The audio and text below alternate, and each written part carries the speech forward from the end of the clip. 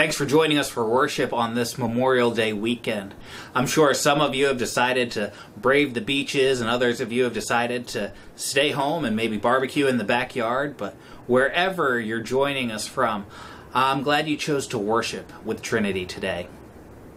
The message this morning is the fourth in a series we're calling Digital Babylon, Resilient Faith for Exiles. In this series, we're looking at 5 practices that set resilient disciples apart from habitual churchgoers and those who drift out of or walk away from the church. We want to know what we can do in order to be and to form followers of Jesus who are resiliently faithful in the midst of cultural coercion and who live vibrant lives in the Spirit. If something sticks out to you in this message or it raises a question, I'd love to hear from you or have you join our Zoom sermon chat this evening. You can mark on your digital Connect card if you'd like information about that Zoom meeting. More and more in the world today, people are looking to their devices to make sense of the world around them. Just the other day, one of my boys asked me a question and I told him I didn't know the answer, to which he replied, "Well, just ask Siri."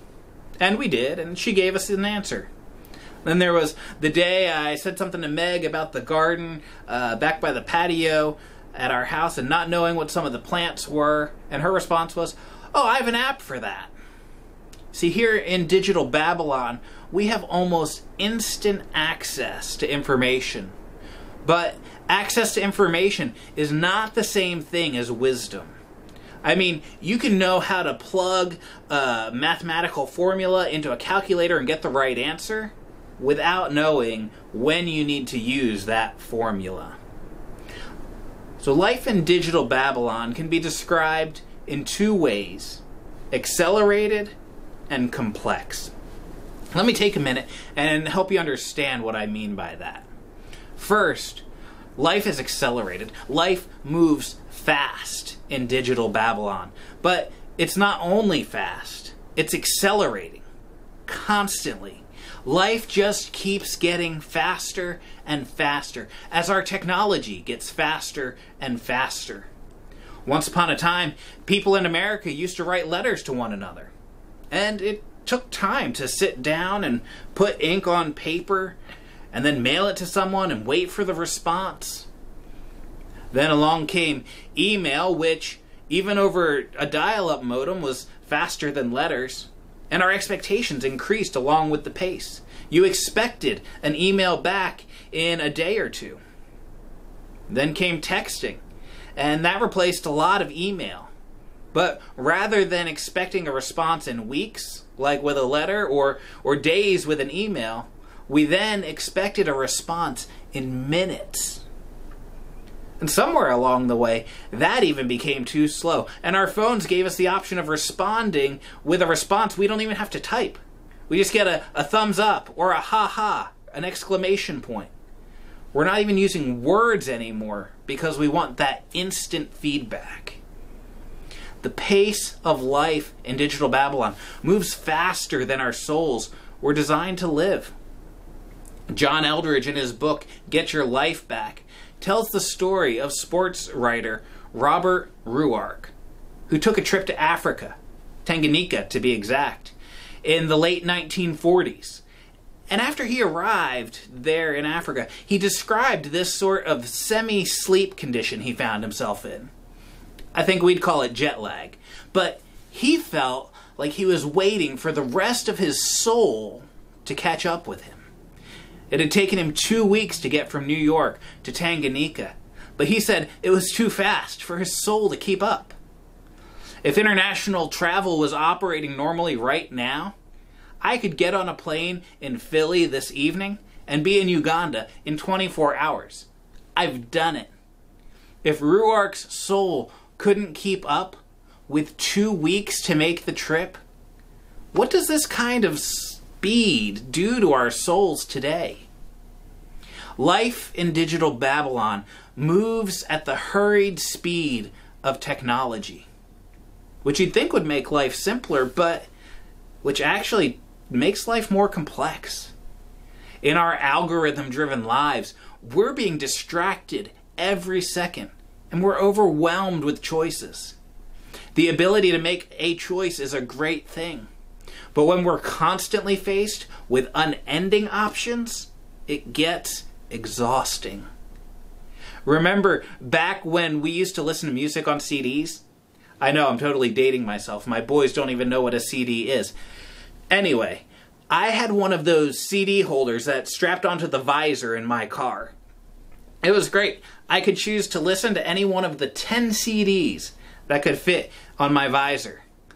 I mean, I would have gotten tired listening to just one CD over and over and over if that one CD was the only one I had in my car. But having the choice between 10 was great. Then in 2001, along came iPods that could hold your entire music library. And now we have Spotify where you don't even have to own the music. And the number of choices, even simple choices, like what music to listen to, is overwhelming. When you're overwhelmed by all that you could do, how do you decide what you should do? When there are almost limitless options for every decision you have to make, how do you know what the right choice is? Sometimes it's not a big deal. It probably doesn't matter if I choose the Elevation Worship playlist instead of the Bethel Music playlist for my drive home from work.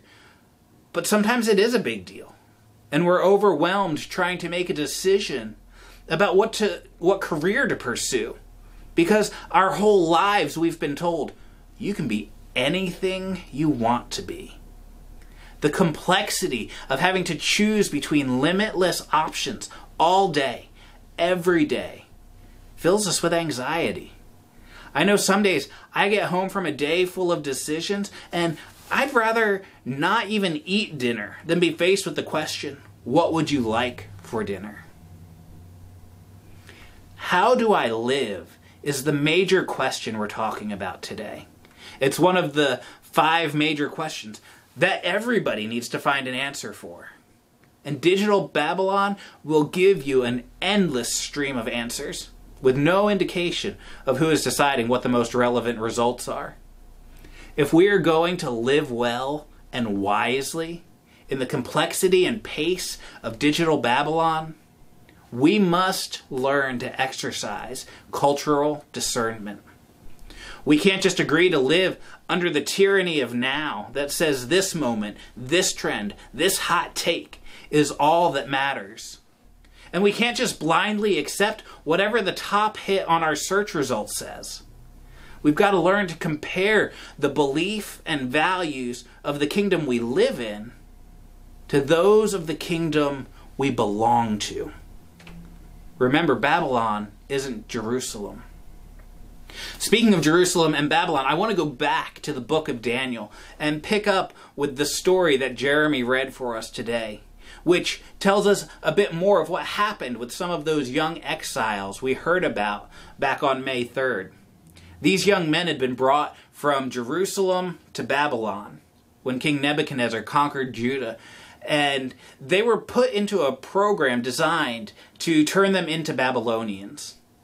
They remained resiliently faithful through that process by recognizing the difference between Jerusalem and Babylon, by remembering who they were called to be, and by resolving not to be conformed to the Babylonian way of life.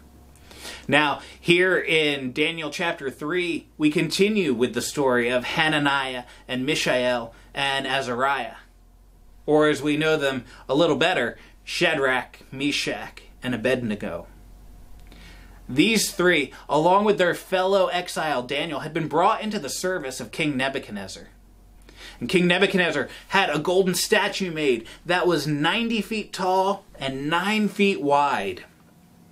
He gathered all the rulers and officials, including Shadrach, Meshach, and Abednego, and they were told that when the music played, they were to bow down to worship the golden image, or they'd be thrown into the furnace. The music began to play, and everyone bowed down to worship the image of gold, except for Shadrach, Meshach, and Abednego. You see, there was a little problem for our Jewish friends. They knew the covenant that God had made with the people of Israel when he brought them out of their slavery in Egypt. In Exodus chapter 20, we read these words from the Ten Commandments. You shall have no other gods before me. You shall not make for yourself an image in the form of anything in heaven above or on the earth beneath or in the waters below. You shall not bow down to worship them.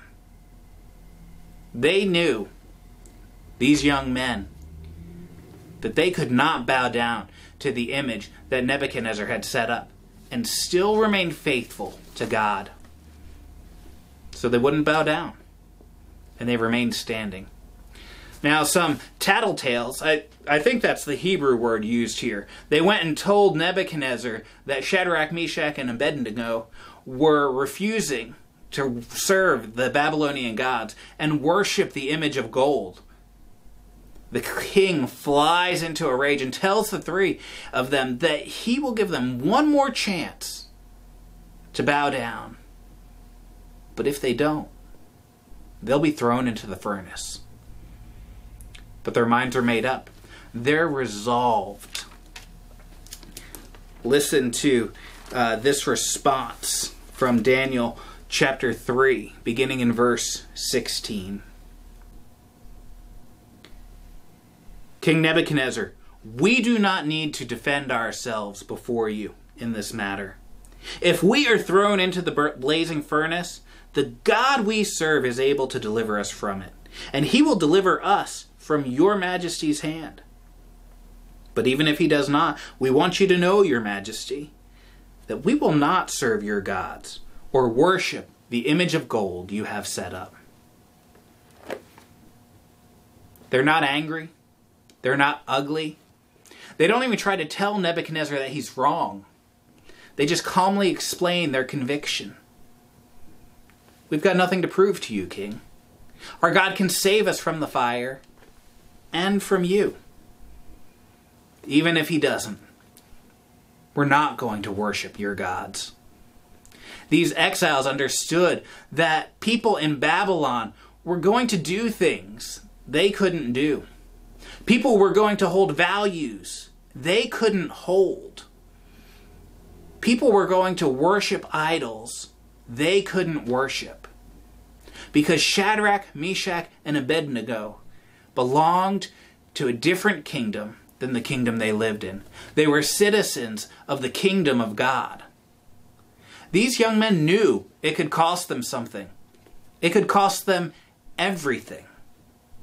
But they had the wisdom to know they couldn't go along with the culture of Babylon in this. They were willing to count the cost and remained resiliently faithful in the face of big-time cultural coercion. Everyone around them bowed down. The king gave them another shot in front of everyone, but they weren't willing to compromise their faith in the one true God. And they faced the consequences. They didn't get off easy. Nebuchadnezzar didn't change his mind. He had them thrown in the fiery furnace. And God showed up. God honored their commitment and took what should have been certain death and turned it into a testimony to the king and to all those watching. To be resilient disciples that can stand up to the kind of cultural coercion that Shadrach, Meshach, and Abednego stood up to, we've got to increase our capacity for cultural discernment. To reject the idols and false gods of digital Babylon, we're going to need to exercise wisdom. And that takes time and practice. I recently started getting back into running after taking a break to heal an overuse injury. And it's incredible and more than a little sad to me how much fitness and aerobic capacity I've lost in that time. And there's part of me that just wants to get out there and run for 5 or 10 miles, but I've had to start small. 1 mile, 2 miles, because I have to build up those muscles again. It's the same way with cultural discernment. We've got to practice it. We've got to strengthen it so we are ready when we need to use it.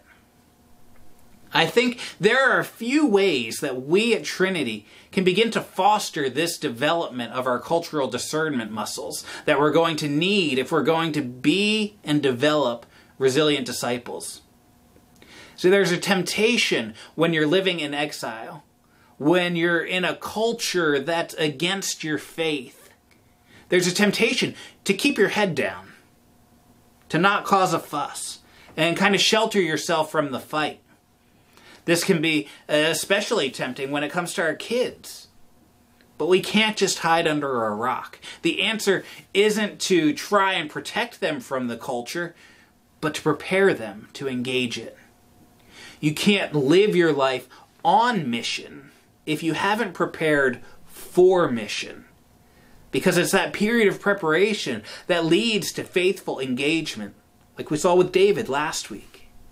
We've got to prepare our hearts and our minds, what we think and how we live.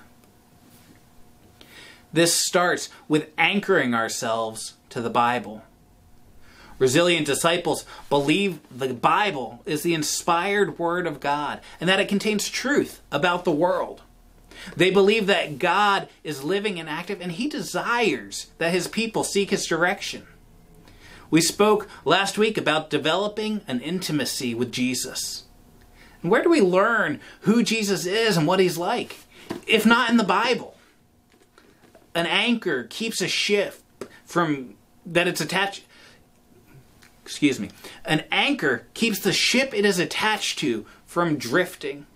And if we're going to develop cultural discernment, we've got to learn what it means to live under the kingdom we belong to, the kingdom of God.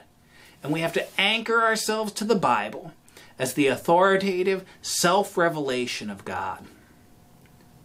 One of the insights that came out of Barna's research was that most young Christians want to learn more than their parents, teachers, and leaders expect.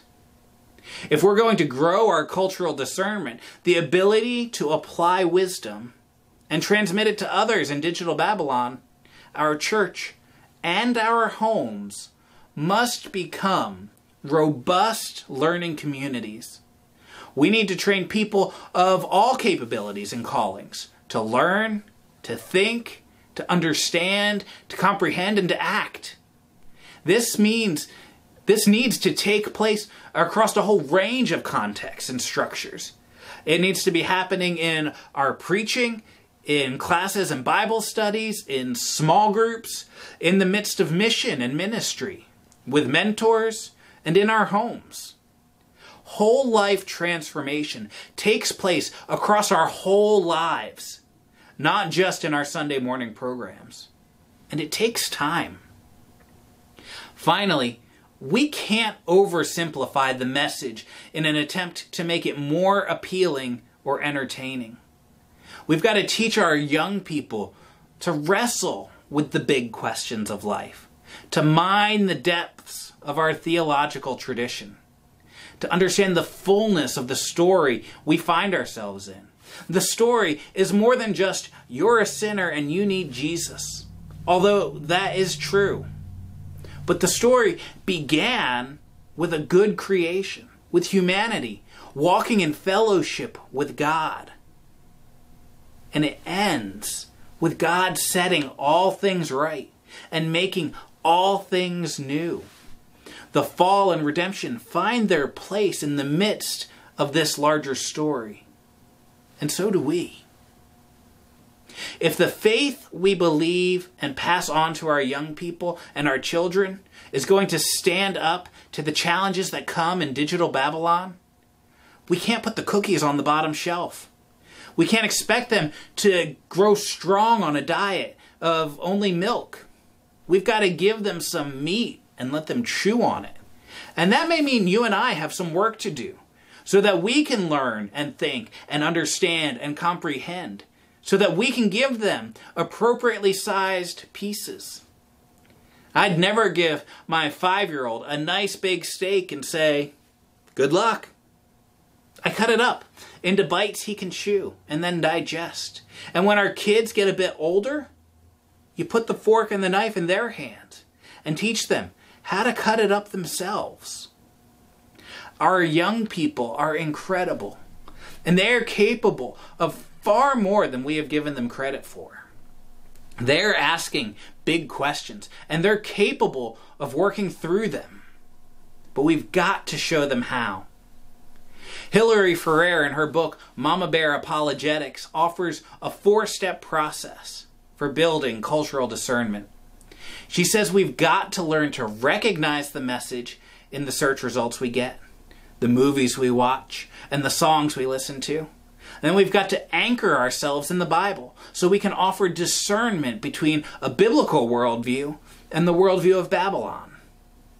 And we've got to argue for a healthier approach based on biblical wisdom. And then we've got to reinforce those approaches as we walk through life together. Based on what I see on social media these days, our young people definitely need to develop their muscles of cultural discernment. But so do many of our adults. Otherwise, we'll be overwhelmed by the accelerated pace and complexity of life in digital Babylon and the anxiety that it produces in our lives. Would you pray with me? God, we want to learn to be wise, to live wisely in the midst of our exile in digital Babylon. God, we need your help to anchor us closely to the Scriptures, to your word, so that we can know your wisdom for us. God, help us as we seek to recognize the messages that are coming at us from every direction within the culture around us. And help us to see where they line up with your word and where they don't line up with your word. And help us to make that distinction, to discern those differences. And help us to choose a worldview built on your Scripture, your revelation, who you are and who you've called us to be. God, we pray that you would help us as we seek to be and form resilient disciples. Help us to be like Shadrach, Meshach, and Abednego, who were willing to count the cost, who were willing to say, we will not compromise on this issue. We're going to stand on the side of God no matter what. So God, we thank you and we pray that you'd help us to be that kind of disciple. Help us to develop that resilient faith so that when the coercion of our culture comes up against us, we can remain resiliently faithful. Thank you for your Spirit that you said would guide us into all truth. Continue to speak that truth to us. In Jesus' name we pray. Amen.